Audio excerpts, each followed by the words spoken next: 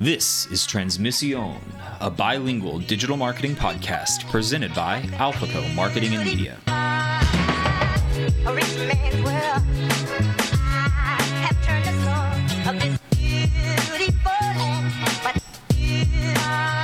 Hello, and welcome to Transmisión. Wanted to get started, let you know we're doing something a little bit different today. Our regular listeners will know that this is where I usually introduce Juan Pablo and start talking to Juan Pablo. Juan Pablo has been very blessed and just had his third daughter. So we are giving Juan Pablo the day off. The big topic for today is going to be keywords. We really want to drill into how do you find keywords? What are they for? What does that even mean? And how do we use those keywords to better attract our audience to us and ultimately grow our business? But first, I wanted to do a little bit of housekeeping, talk a little bit about some of what's gone on since we last spoke. It has been a while. Again, we did take a little bit of a break here. First thing I want to talk about is just the holiday season.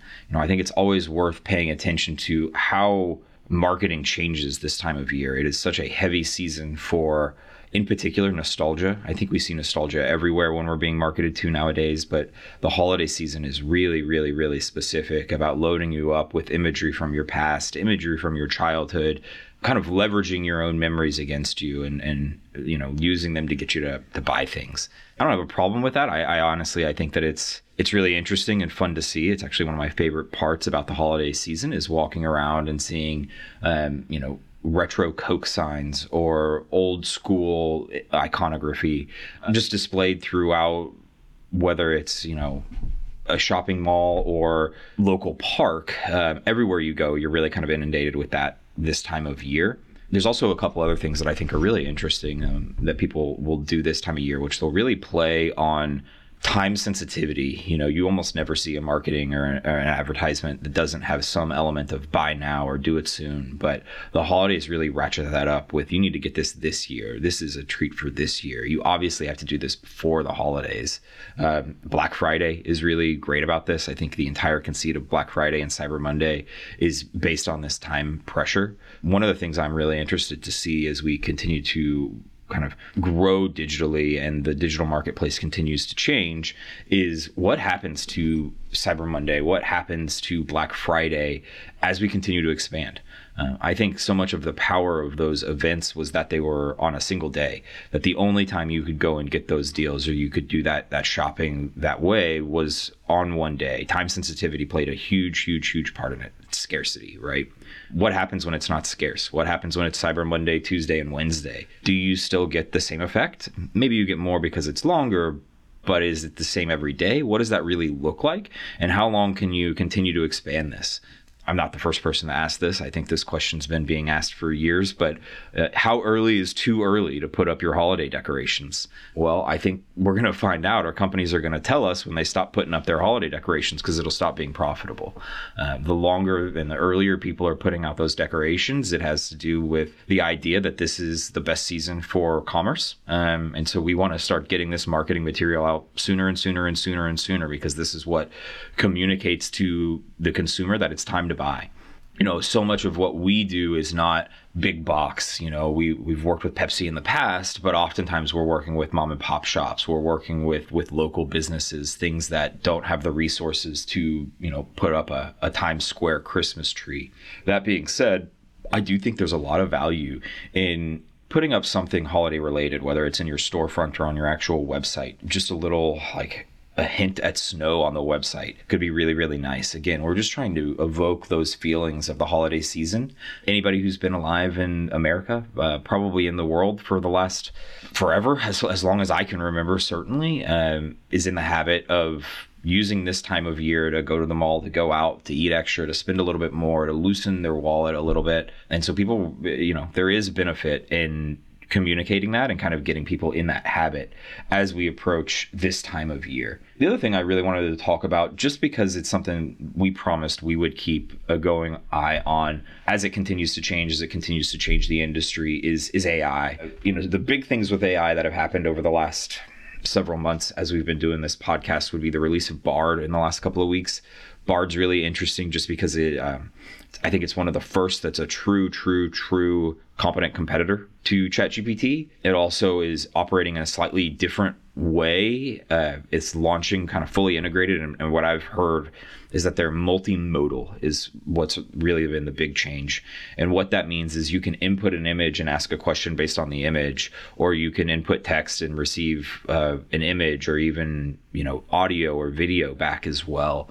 And so these AI models are learning how to not just interpret and extrapolate from text, but to interpret and extrapolate from all types of documents, all types of media or communication methods, and then spit it back out in the same way.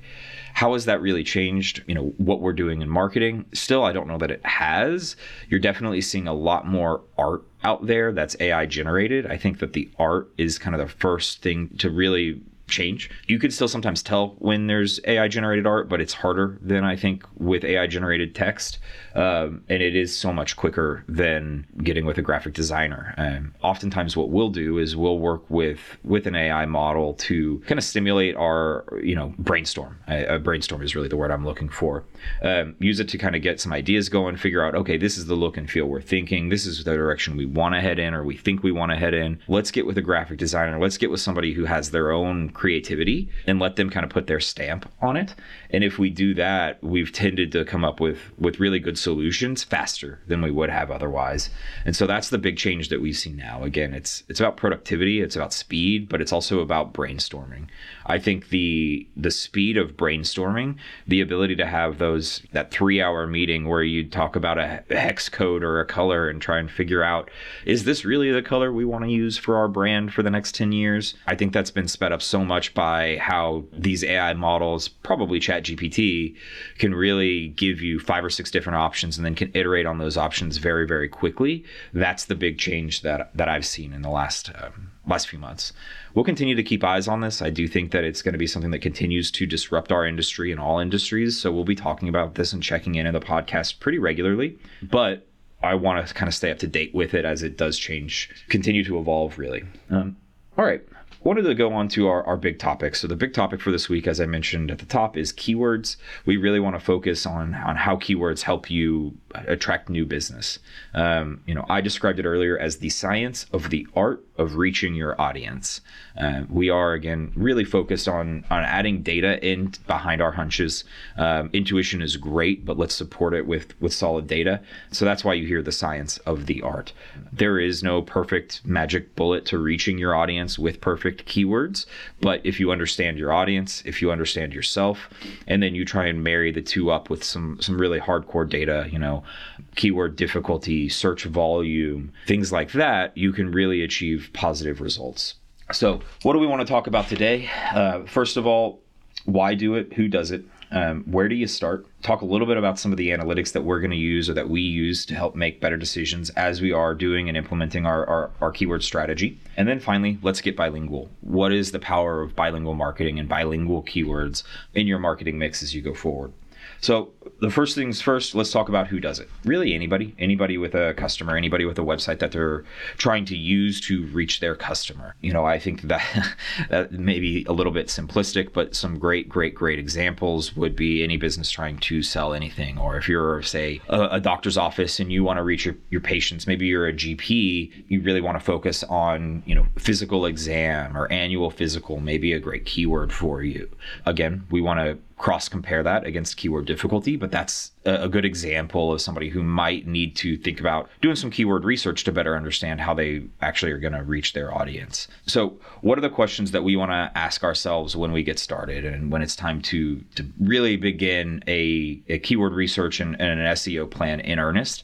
First of all, what are your services? What do you do? Really understand, what do you do? Take some time, rank those services by profitability or by how many people you see. Sometimes we have lost leaders, things that get people in the door, but ultimately aren't what we want to upsell them, but those can make great starting keywords as well. So really understanding what you do and how what you do affects your patients is really, really important. And I think one of the first steps. The next thing is really think about who your audience is. Who are your customers?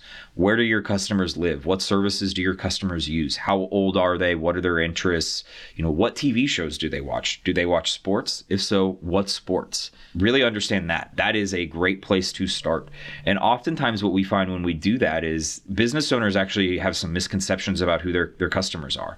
Oftentimes they understand it really, really, really well. But as they dig deeper, they'll find that their customer may be interacting with the internet or interacting with their website a little bit differently than they had initially assumed. So how do we do that? We actually will build customer profiles for you, or you can build a customer profile for yourself. They're really easy to find templates to do this. They're all over the internet, but they'll ask questions like age, demographic, gender, interest, etc. Take some time, fill one of those out so that you can kind of put yourself in the shoes of your patients or of your customers as you're kind of moving forward. And then finally, we have to kind of go through one last lens, which is, all right, we know how I talk to my customers about my product. I know they come in and they say, hey, John, give me a bag of chips. How do they talk to Google about that? The way people interact with and communicate with Google is actually quite a bit different from how they interact with people.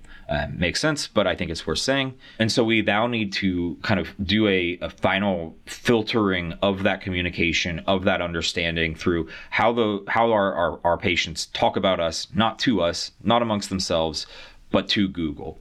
This tends to be a changing in phrasing. You don't ask as many, full-throated questions. We don't speak in complete sentences. We tend to speak in shorter strings, be a little bit more direct when we're communicating with Google. We also tend to ask it things that we know are going to produce multiple results. We oftentimes, when we're working with Google, we want to have the option to filter through multiple results. Yes, we like being told, but we like saying, okay, what's the best way to, and then seeing 3 or 4 options there. So you'll really want to start thinking of communicating with terms like best, near me, things that are consistent in how consumers are actually communicating when they're searching for stuff. All of that are kind of the very first steps for where do you start? We start by just brainstorming, by writing down our thoughts, by understanding ourselves, understanding our clients, and then understanding really, how are they going to communicate then with Google? I think that's the most important bit. But after we've gone through that step, there are, I've been watching some masterclass on cooking, what we'll call tools of refinement that help us get a little bit closer to where we want to be. So this next step, I'm going to call it, let's get analytical, but this is where we really do our keyword research. A great place to start with keyword research is go find your competitors. Write down a list of all the different competitors or people who inspired you to get into the space or people who you think are marketing really well on the internet. And there are a ton of tools on the internet. We use one called SpyFu that are going to allow you to actually analyze their website. And SpyFu, for example, will tell you what terms one of your competitors is ranking for, how many clicks they're getting for those terms, and basically how well their SEO efforts are, how well the keywords that company has chosen are doing for them. That is a great starting place. We don't want to advocate for just copying your competitors, but we also don't need to reinvent the wheel here. I think it makes a lot of sense to get your starting point from somebody who's already doing things really well. Now, cross-compare that against what you thought, what some of your assumptions were, some of your understanding of your own patients. Your demographic may be very different from the demographic that your competitor is targeting. So it's worth it to know that, I should say. And then actually say, all right, this keyword, for example, maybe the keyword is, physical exam near me. I'll go back to that. We see that this keyword has great volume. There are a ton of people searching for this term, but there's also a lot of people trying to rank for this term. It's a very, very difficult keyword to rank for. It's going to take me a long time to beat people throughout the nation or near me who are using the same term. So physical exam near me, I like, but maybe I want to put it as a second or a third order keyword that I'm going to work on over the long haul, but not something that I'm going to go after aggressively today. But we can do the same thing. Maybe we look for physical examination. I know that seems like a small change, but it can be a big change to Google. And maybe physical examination has a slightly lower keyword, search volume, but actually is much easier to rank for on Google. So maybe we start writing physical examination. Maybe we focus on physical examination as a term. We want to kind of go through that same process for most of the services we offer. We may also think about other ways that people find us. So sometimes it's a service, sometimes it's, let's say you're in the food industry. This may seem opaque, but you might want to rank for the term, I'm hungry, what do I do? Most people know what to do when they're hungry. That's very true. But you may want to think further back than just just at the decision point. We do sometimes want to raise awareness. So if you are, say, near me, there are a lot of fusion restaurants. You may really want to go deep into describing, what is fusion? What is South American Asian fusion? Because that way, if somebody doesn't want to try that service, doesn't want to try that food right now, they can come find out what it is from you. And then they might be more likely to come and actually try that food from you because you were the one who helped educate them. So we aren't just thinking about keywords that are getting people to buy from you right now. We also want to think about keywords that help people find you, help people learn more about you, and where they might buy from you in the future.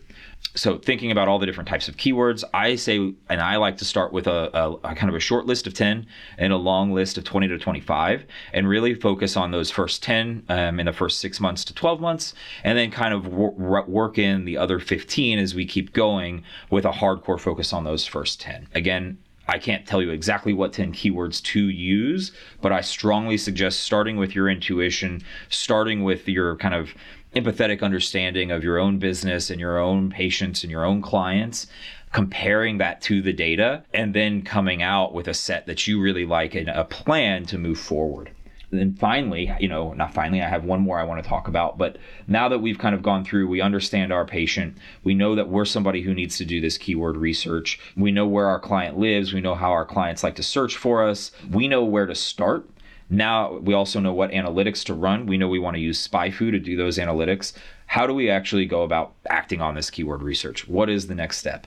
Well, I think we've talked a little bit about content writing in the past, but the answer is content writing. We will absolutely have other explainers on how to write content really well, on how to write SEO ready content and what that looks like. But how do we act on all of this? The simplest answer is to write. Start writing articles that are related to your keyword research. So again, that list of 10 that we came up with, let's start writing articles about it. So maybe we'll go back to physical examination. Physical examination was our top keyword for a general practitioner who wants to get new patients in the doors today. First thing we might do is write an article. Why do we need a physical examination? Why do we need an annual physical examination? And explain what the benefits are. Preventative healthcare is as valuable, if not more valuable than, reactive healthcare. You might explain all of the different treatments or things that you might be able to find. Be careful to use the word physical examination a couple of times. You'd be careful probably to use your own name. Definitely use the area that you're in when writing this content, because that helps for those near me searches as well. But you'll write content to that. You then might say, all right, last month I published a post or an article on physical examinations and why physical examinations are important. This month, and again, this may sound silly, but I might write an article on the top 5 or the top 10 reasons to get a physical examination. And as I do this, as I start writing content about physical examinations, about how easy it is to get a physical examination with me, about where I am, how much I love giving physical examinations, Google will see this. And I do say Google because it still is really the only search engine that matters. Google will see this and it will start promoting your website and pushing your website up search rankings until eventually one day you'll be number 1 for that term. Obviously with SEO, there are things that go on behind the scenes, but assuming that's happened, assuming you have that foundation and you move forward with this keyword writing, you're going to be in really good shape, and it is going to allow you to, increase business coming to you, increase traffic to your website, and then hopefully increase traffic through your doors, and increase sales, quite frankly, because you've gone ahead, you've done the homework, you've done the research to understand what your keywords are, and now we're actually going to write on those keywords. Finally, the last thing I kind of want to talk about on this subject is let's get bilingual. We are a bilingual firm. This is something we're really passionate about. We talk about it all the time. Everybody who's listened to this pod has heard me say Transmisión. That is because we are a bilingual marketing agency. Why do it? Well, the simplest reason is that, the world is expanding. There are patients or clients that can be found all over the world. It is easier to access people in Texas from New York than it ever has been. On top of that, pick any city, really anywhere in America that I know of, and you will almost certainly find someone that's multicultural. Multiculturalism is really part of the tapestry of America at this point. And so if you're going to market, I think that it's really, really, really important to try and include all of your possible audience. It just makes sense. It really does let's not communicate to a small piece of the people who might come and visit us. Let's try and communicate to everybody. Why would we intentionally exclude people who are going to come and, possibly spend money on our services, right? However, kind of taking it beyond that kind of simple, let's just make sure that we're marketing to everybody idea is the idea that not a lot of people are doing this right now. There are a lot of bilingual speakers or, people who natively speak Spanish or another language in the States who just simply are not being marketed to. People aren't thinking about their culture. People are not thinking about their language and how it's being spoken and how they're communicating amongst themselves. And so there's opportunity there. You can go and do keyword research for yourself. Say, take everything I did, translate all of those 10 keywords into Spanish. If you have somebody who knows the culture well and can help you, great. If not, try ChatGPT. I don't recommend that forever, but it's a place to start. Translate those keywords and go do that same keyword research in Spanish. And I think you'll be amazed at what you find in terms of the decrease in keyword difficulty, but the consistency of search volume. Regularly, we see the same search volume for Spanish language terms as English language terms, but a much lower keyword difficulty, which really does allow you to go in and maybe get an advantage, maybe get those keywords that are in Spanish promoted first or earlier than some of the ones that you're doing in English. And on top of that, we do get a great first mover's advantage. I talk about this all the time. Put simply, there are demographics in the country that are really tight-knit and really communicate amongst themselves and to each other. If we can tap into those, if we can build up brand equity in those markets, we're going to really amplify our message amongst that community, because people are going to be talking about how we were doing it, we were communicating to them, we were marketing to them when nobody else was. And that's really powerful. So I have to suggest bilingual marketing as well, bilingual SEO as well. Again, lots of ways to do this, and there are certainly firms out there that can help you this, and we would absolutely love to help you with that as well. Wrapping up on keyword research, we talked about who does it, where do you start, what are the analytics that we can use, how do we proceed, and how do we do this bilingually? My top line takeaway from this is understand yourself, understand your audience, and understand Google. What are those three things? Write down your services, write down who you are, write down your personality, write down the personality of your clients, of your customers, and then compare that information to keyword research on Google. Again, we can use SpyFu for that. And then finally, let's act on that, whether we're writing in English, whether we're writing in Spanish. We just need to start doing it. You can put great plans in place. I've seen people actually pre-write all of their content for the year and then just publish it on a schedule throughout the year. However you want to do that, but do the work. Write the content or get an agency to write that content for you. And I think you'll really be pleased with the results that you see as you start down a consistent path with, a clear keyword research and a clear strategy in place. You will start getting busier. You will start, making more money and seeing the results of these efforts. Always, we want to wrap up. We do a little talk of, the pop culture we're engaging with this year. It is the holidays. I really think that it's hard to avoid anything other than, new holiday movies, etc. But I'll kind of share a little quirk from me, from my life. My wife and I, we were decorating for the holidays. We are in a temporary house right now. It's a little bit smaller than usual. And so we're not doing the full decoration that we would typically do.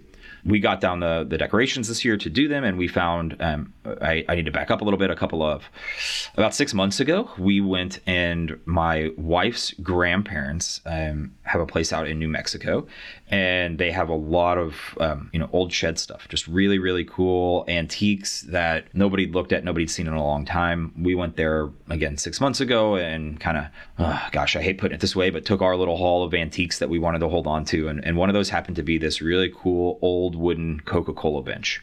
It's pretty small. It's like for stuffed animals. It's kind of hard to describe, but it's Coca-Cola iconography. I don't really know how, but in our Christmas decorations, that Coca-Cola bench got wrapped in and is actually the centerpiece of our holiday decorations. It works perfectly. It fits. It makes sense visually. It even makes sense with, how kind of closely wrapped in Coca-Cola has become with the holidays. But I still thought that was crazy that, we were going to basically put in our home a brand's image as part of our holiday decorating. But we like it, and it makes sense, and it looks good. And I think, just to bring this full circle, that speaks so much to the nostalgia and the power of nostalgia marketing that companies like Coca-Cola have really tapped into this time of year, where I've told people about this and they just say Coca-Cola is the holidays. Like that really is. I mean, the Coca-Cola polar bear is about as classic and iconic as it comes. And so it's just a really interesting kind of trick of the year, trick of the season, where suddenly these brands, these corporations become part of the holiday spirit and part of the celebration. And that's kind of the holy grail, but it's also just a surprise for me when we see that happen. Wanted to just wrap up. It has been an absolute pleasure launching this podcast and hopefully sharing some great tips for how to market better online and how to reach your audience, really focusing on how to reach your audience, how to reach different and new audiences as well. So happy holidays to everybody. This has been Graham and not Juan Pablo. Happy holidays to Juan Pablo and his growing family as well. But please subscribe on Apple or Spotify. You can find us on social media. Visit the website alphacomarketing.com. End transmission.